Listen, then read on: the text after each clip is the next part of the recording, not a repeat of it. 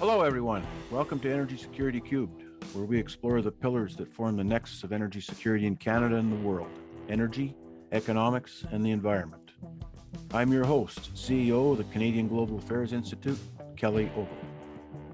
For today's podcast, we're featuring an interview with Vice Admiral Angus Topshee, Commander of the Royal Canadian Navy, to discuss the Navy's role in the Arctic in the context of its changing commercial importance. I'm Joe Calnan, CGAI Fellow and Manager of CGAI's Energy Security Forum. At the time of this recording, Kelly is on a panel for the Energy Roundtable in Toronto to discuss the geopolitics of Canada's energy security, which means I'm doing today's review of energy security news solo. Also, just as a quick reminder to any listeners in Calgary, we have revived the Calgary Speaker Series dinner after a few years hiatus during COVID. We will be featuring CGAI Advisory Council member and CEO of Abacus Data, David Coletto, on the evening of December 14th to talk about what Canadians think about foreign policy and foreign affairs. You can get your tickets on our website, www.cgai.ca, under upcoming events. So let's get into some of the energy security news. Let's start off with the recently released Indo-Pacific strategy. Global Affairs Canada released its strategy on Sunday, November 27th, and the Minister of Foreign Affairs, Mélanie Joly, held a press conference on the strategy in Vancouver on the same day, which strangely overlapped with the Canada-Croatia World Cup soccer game. This is an unusual choice considering that the strategy outlines a generational Canadian response to the Indo-Pacific. You'd think that it would at least be on a Monday. South Korea and Japan are singled out as energy partners for Canada into the future, specifically for hydrogen and critical minerals, but it is easy to see the implications for traditional energy like LNG and crude oil between the lines. The strategy states on page 11 that Canada will, quote, strengthen critical minerals, hydrogen, and clean energy sources, positioning Canada as a responsible and reliable energy security partner by engaging on new opportunities presented by Japan and the Republic of Korea's increased demand. This dovetails with the recent visits by Joly and the Minister of Innovation, François-Philippe Champagne, to Japan and South Korea, where Joly underlined Japan and South Korea's long-term interest in Canadian LNG, and Champagne discussed battery supply chains. Japan and South Korea are currently anxious to secure LNG due to their reliance on Russia's Sakhalin-2 LNG facility, which the Russian government could use to exert economic pressure on the countries into the future. Also notable in the strategy is the larger rhetoric on trade. This is not an onshoring or friendshoring manifesto. In opposition to the U.S. Inflation Reduction Act, the watchword of this strategy is diversification of trade rather than nurturing domestic supply chains. While the strategy is somewhat tough on China, it still underlines the importance of protecting Canadian market access in the second largest economy. We can wonder how this will fit into the larger framework of Canada-US trade in light of the Inflation Reduction Act, future negotiations on USMCA, and the increasingly hostile American attitude toward China. Canada currently has a favored position under the Protectionist Inflation Reduction Act, and that position is not guaranteed. Next up, I want to also talk about the upcoming price cap on Russian crude oil. As of Wednesday, November 30th, there is still no agreement on where to set the price cap on Russian crude oil. This price cap is meant to go into effect on Monday, December 5th, so time is extremely short on getting to an agreement on this crucial number. So the main cause of delay is a lack of agreement among European Union countries. Specifically, Poland, Estonia, and Lithuania are pushing for a very low price cap, which in their view would do more to drive down Russian oil revenues. The current numbers being thrown around between $62 and $75 in US dollars are thought to be too high to significantly impact Russian crude oil sales. Due to self-sanctioning and sanctions risks, customers have already depressed the price of Russia's flagship Urals to around $52 US, according to Argus Media. Russia, for its part, has said repeatedly that it would not supply crude oil to any countries that abide by the price cap. But if Russian oil prices are below oil price cap levels, then we can have our cake and eat it too here, since countries will be able to both abide by the price cap by buying Russian oil below the cap and also not abide by the price cap by buying the oil at market price. So the West can pretend to enforce a cap and Russia can pretend to thumb its nose at it. Genius. The question after this, though, is how often will the price cap change, and will it change as oil prices change? If buying Russian oil becomes legitimized by this measure, will we expect the price of Urals crude to edge up as more countries buy it? Forces that could keep Russian oil prices suppressed are the EU embargo on Russian seaborne oil imports and China's continued COVID-19 issues, both of which will depress demand for Russian oil in the short term. This may keep Russian oil prices contained below the price cap, which could prevent a confrontation. However, if general oil prices spike, we could see a major incident. I'd pay attention to India, which is towing the line between the West and Russia. If oil prices spike, India may have to pick appeasing Russia by breaking with the oil price cap or appeasing the West by placing the cap on Russia. Last up, a recent report by the Brussels think tank Bruegel has calculated that the countries of the EU, the UK, and Norway have spent a combined 674 billion euros on shielding customers from rising energy costs since September 2021. By far, the highest cost has been borne by Germany, both in absolute spending and as a percentage of GDP. Germany has allocated over 264 billion euros to shielding households and businesses from the energy spike, which equates to around 7.4% of Germany's GDP. A major item on this front for Germany is the bailout and nationalization of Uniper, the cost of which has risen to over 53 billion euros. Uniper was the most direct casualty of Russia's gas cutoffs. It is being cut off from its Russian gas supply, while also being forced to continue providing low-cost gas to its customers. It has therefore suffered immense losses, as its revenues do not approach the cost of the replacement gas it has had to source. Germany is also directly subsidizing domestic energy consumption with price caps for gas and power. This move has received substantial criticism by other members of the EU for putting the fiscal power of the German state behind energy consumption, therefore directing gas supplies away from other EU countries. But the stakes for this are high. On Monday, the CEO of Volkswagen passenger cars wrote in a LinkedIn post that on the international stage, Germany and the European Union are rapidly losing their attractiveness and competitiveness.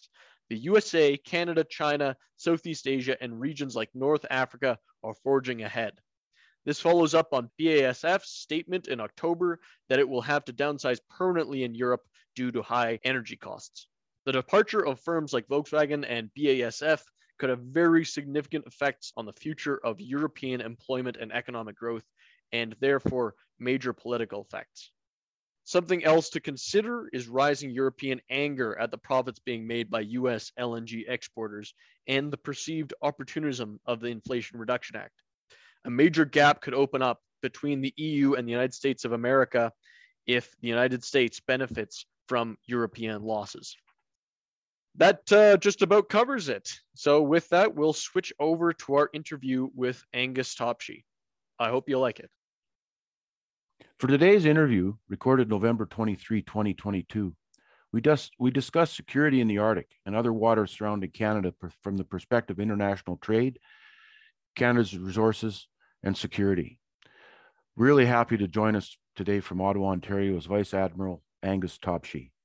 Vice Admiral Topshee is the commander of the Royal Canadian Navy. Prior to assuming the duties of his current role in May 2022, Topshee was Commander Maritime Forces Pacific out of Canadian Forces Base Esquimalt. Topshee has served in high-level positions, deeply involved with Arctic issues throughout his onshore career. I've had the opportunity to discuss some of these things personally with the Vice Admiral, and really looking forward to doing this. Thanks so much, Angus, for joining us. I'm delighted to be a part of the podcast, Kelly. I listen to it every week and enjoy the insights that I gain. So thanks for doing it. Well, and this is a bit out of our remit, but it's really important because, well, when we're going to get into that, and let's start with the Northwest Passage in speculation that climate change might increase shipping in the region.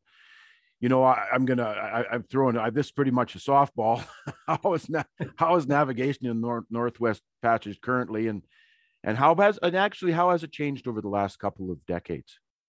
Yeah, so there's been a lot of changes up north. We see the effects of climate change. And so there are periods of time in the summer navigation season when there's a lot less ice than we've ever seen before.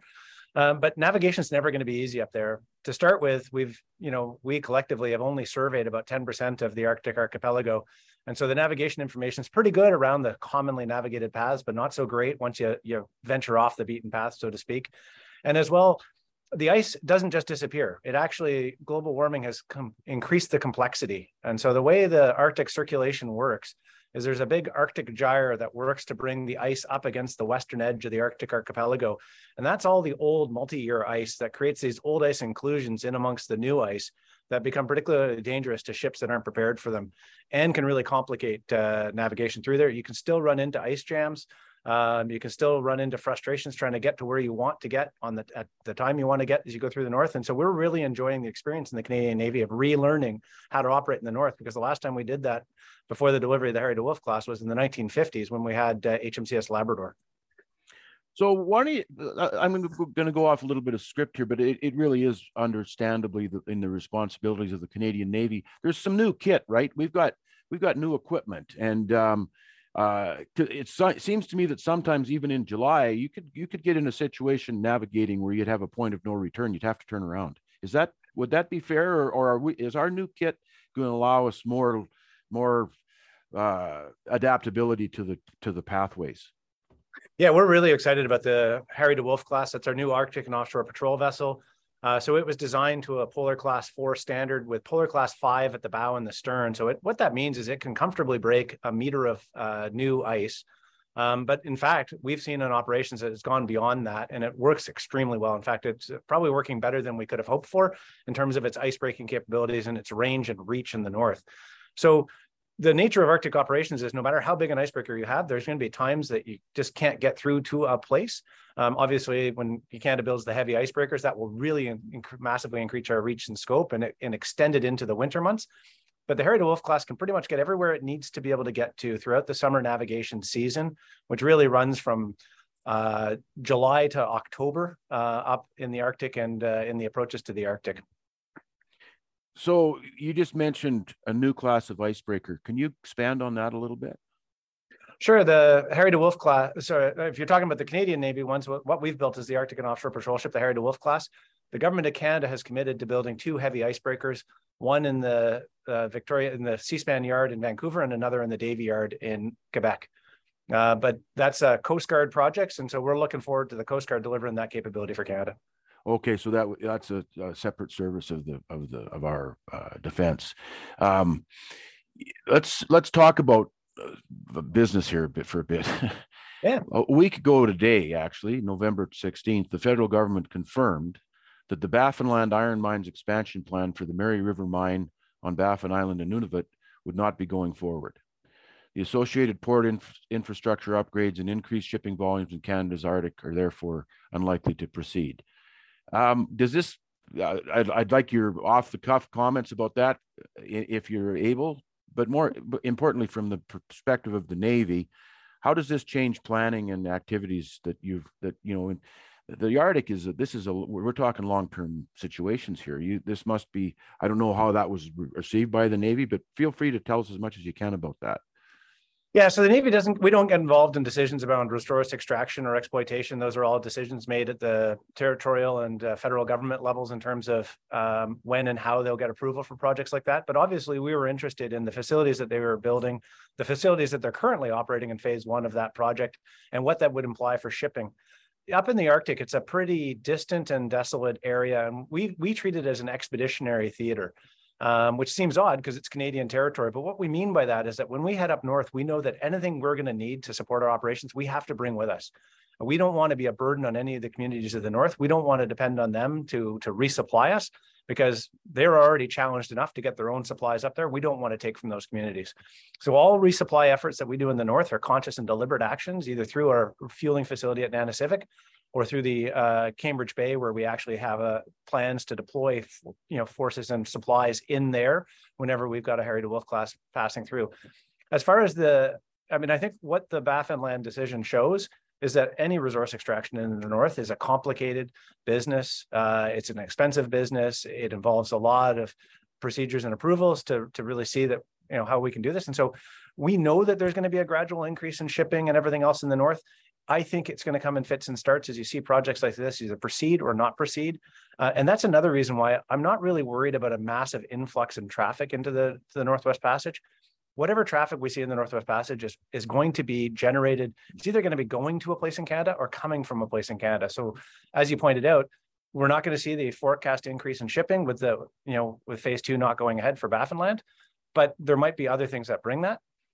What we won't see is international shipping probably going through the Northwest Passage, because it's never going to be the most logical route from point A to point B unless one of those two places is in the Canadian North.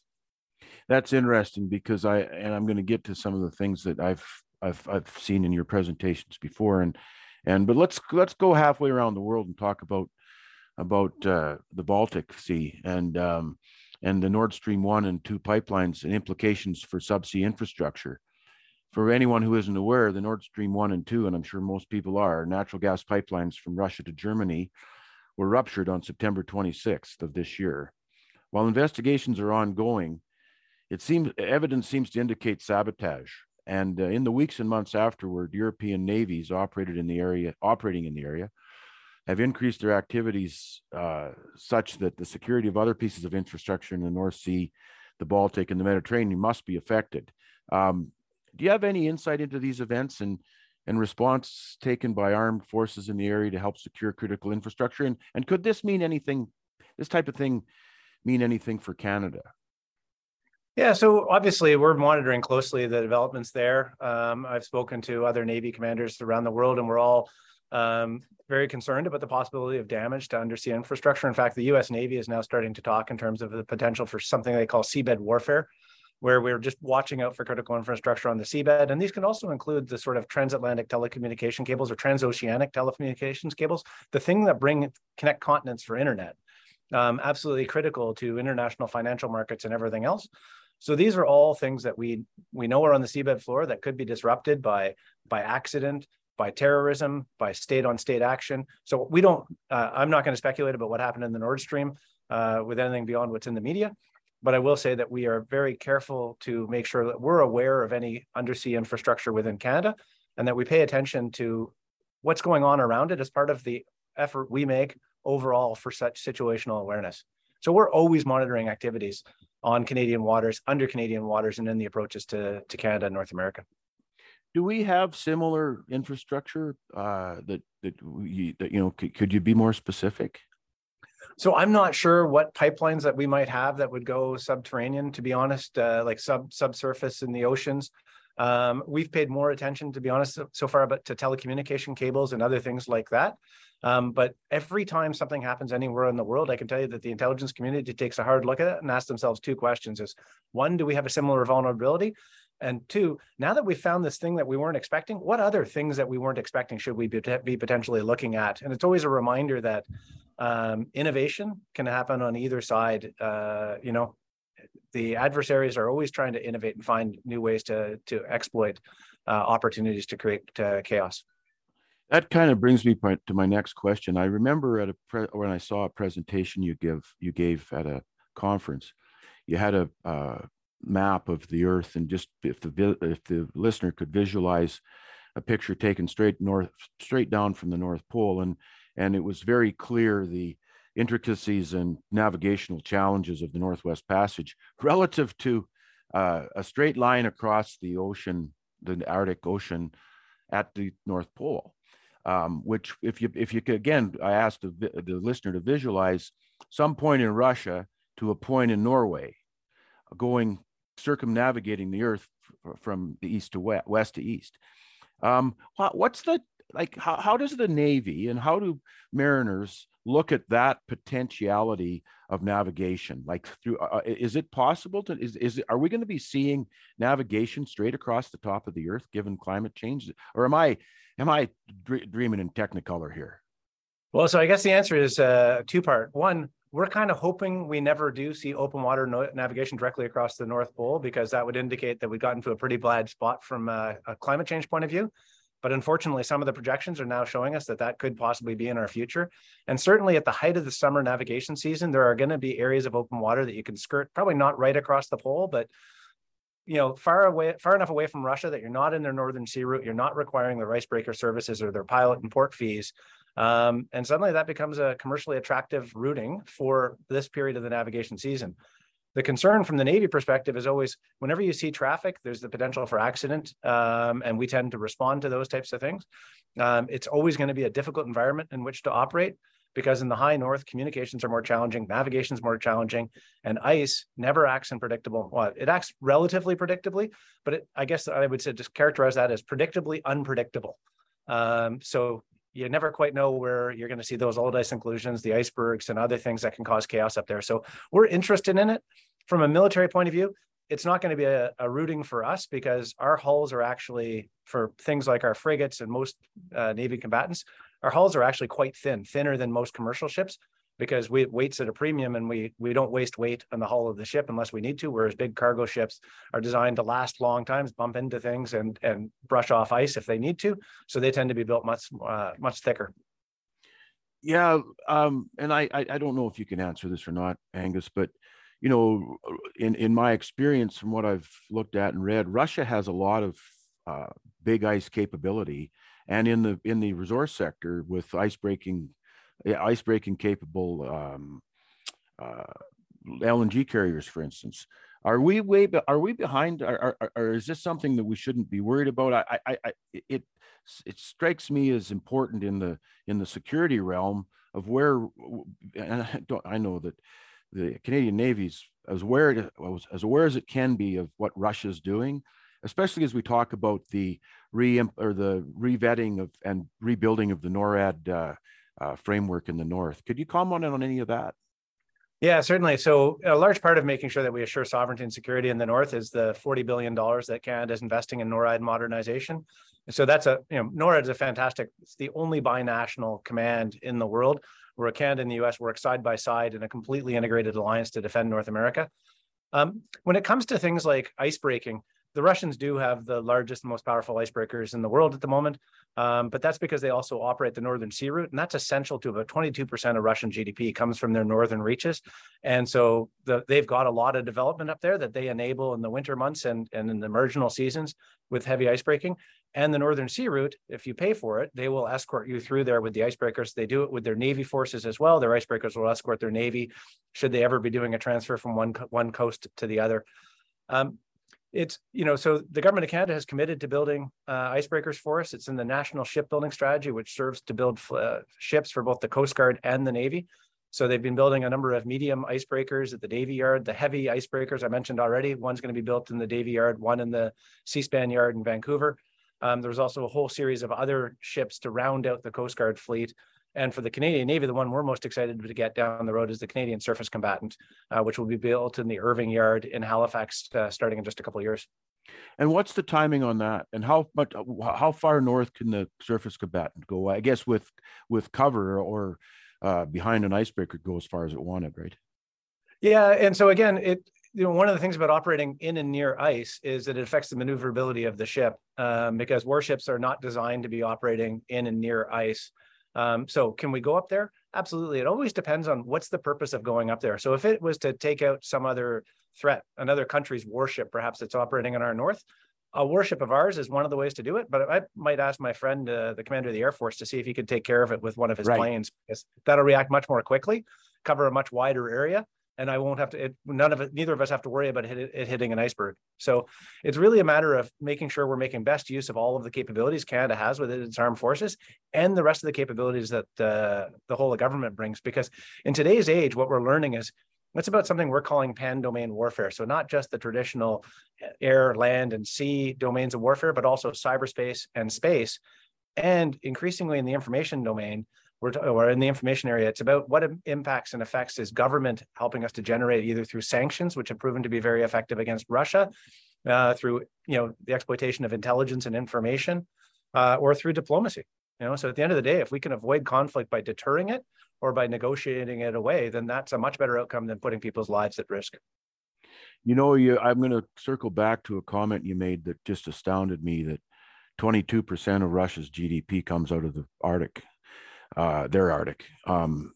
It's unbelievable. That's a lot. Like it's what the current situation is. Are there navies, or is there any attempt to stifle that economy given Russia's situation in Eastern Europe and Ukraine, given that it could cause friction and pushback in the fog of war against Russia? Is anything like that happening in the north, or are you maybe not free to tell us? That's probably outside of my remit. Yeah. So just to be clear, the conflict with Russia and Ukraine is between Russia and Ukraine. NATO has been quite clear that it is our concern is that this is an illegal and unprovoked aggression against the Ukraine, and that we're working to support Ukraine in their efforts against Russia. The government of Canada has imposed quite extensive sanctions against Russia to sort of indicate that we don't support this behavior. And we look forward to them withdrawing all of their forces from the Ukraine. But are we doing anything directly against Russia? No, we militarily no. Yeah, I just thought I'd throw that out there. Angus, this has been fascinating, and as we continue down the road of, I think more global friction, there's more security issues coming, and the move toward the rebuilding of NORAD. We look forward to having you on the podcast again. This was fun. I hope you enjoyed it. Yeah, there's no doubt we're in an era of strategic competition right now with a lot of uncertainty around the world, a lot of really difficult security challenges. So pleased to see that the Canadian government is doing a defense policy update just for that reason, to make sure that our defense policy is set for this strategic environment. And we're working really hard to reconstitute the Canadian Armed Forces. So if any of your listeners are looking for a job opportunity, we are hiring in the Canadian Navy and eager to welcome any keen young Canadian to join our ranks. Well, we'll certainly push that out. I totally agree. There's we have Canada knows how to build war fighters, and it's as important as Joe and I discuss every day. I'm a realist by ideologue, and it's not the greatest place to be right now. And I don't like to continue to say that I've been vindicated by security issues, but unfortunately, I believe that's the case. I got one last question. We always ask our guest what they're reading these days, and I don't want to hear that you're reading about Mahan and Mackinder. That you've already done that. Yeah. No, I'm reading a book called The Age of Wood by Roland Enos. It's a fascinating study of the impact of wood on the evolution of humans throughout history and how it's impacted. And it goes back into some facts I didn't know about how the Royal Navy was intricately built around wood supplies, but also how closely the ability of the early humans to use wood affected their development. So a book that took me in places and revelations I really wasn't expecting. Well, that's a good one. We haven't seen anything near that in our quest for information. So we'll certainly get that out to the listeners. And thanks again, Angus, for coming on the podcast. My pleasure.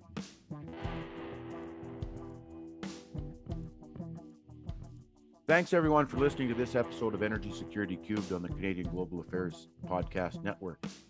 You can find the CGAI network on iTunes, Spotify, and Google Play. If you like the show, give it a rating.